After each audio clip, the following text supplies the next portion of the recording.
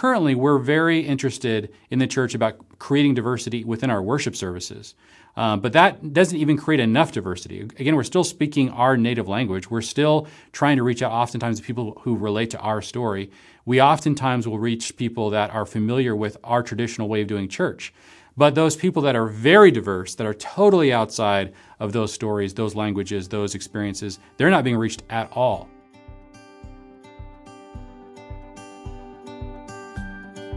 Hey friends, welcome to the 1000 Houses podcast, where we encourage and equip households to make disciples in and through the home.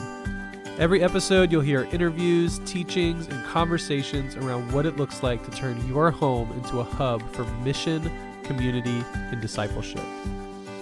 Today's episode is from one of our coaching intensives called Made for Mission, where we coach others on how to practically live out the command of Jesus to go and make disciples in our Western context. If you want to learn more about 1000 Houses and check out some of our other resources, visit 1kh.org. Let's jump into today's episode.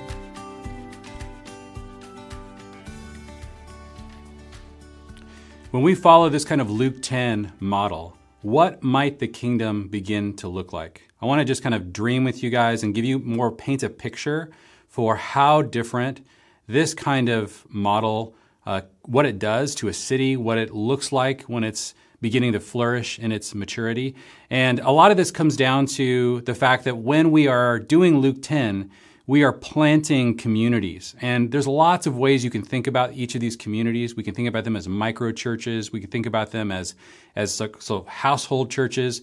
But when you begin to do this, the kingdom looks really different. So today, the way that we in traditional churches think about what it looks like to evangelize is we start our thing, and then we invite people to it. So we are constantly attracting people away from their native networks or communities into a centralized expression of the church. When you begin to go out and find people of peace, begin to share the gospel with them, see them come to faith, and then instead of bringing them into your thing, you begin to see the gospel and spiritual rhythms into their network of relationships, then a totally new kind of expression of the church begins to develop. Jesus talked about this when he was having a conversation with the Pharisees. They confronted him and said, "Why don't your disciples do spiritual things the way we do? Why don't they wash their hands? Why don't they go through the same motions we go through?" And Jesus said something that has really caused people to think ever since. He said that you don't put old wine into new wineskins. If you do that, it'll burst. But you put new wine into new wineskins. What is he talking about? Why does he tell these Pharisees, who are genuinely excited about seeing new disciples come into deeper spiritual rhythms, why is he telling them, hey, don't introduce your rhythms to these newer disciples? This is new wine, and it needs new wineskin.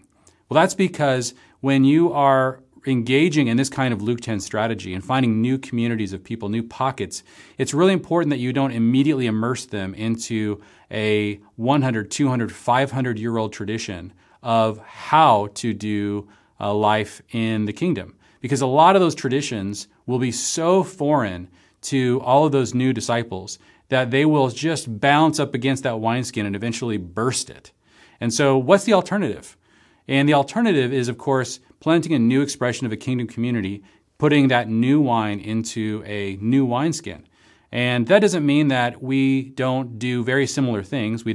It's not that we don't teach Scripture or really experience a common life together or find rhythms of prayer. It's that when you are doing this in a new community that has its own culture, its own language, its own set of relationships, its own history, then you need to do that in a way that is consistent and is as native as possible to that group of people. And missionaries have been struggling and adapting new wine into new wineskins overseas all the time, but we rarely think to do that in our own culture.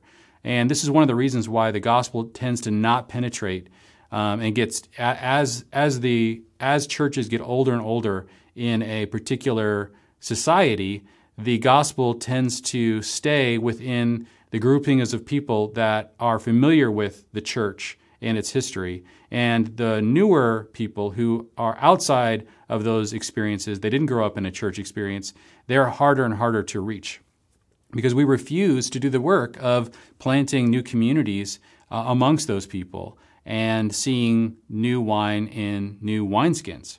Now, what does this look like once you pull back and see a city? What if this were to happen in a city like ours, like Cincinnati, where disciples are going out 2 by 2, they're finding people of peace, they're planting new communities, they're putting new wine into new wineskins? Well, one of the things that's going to begin to happen is the diversity of the body of Christ will become extremely clear. But that diversity isn't going to look like diversity inside of a particular community.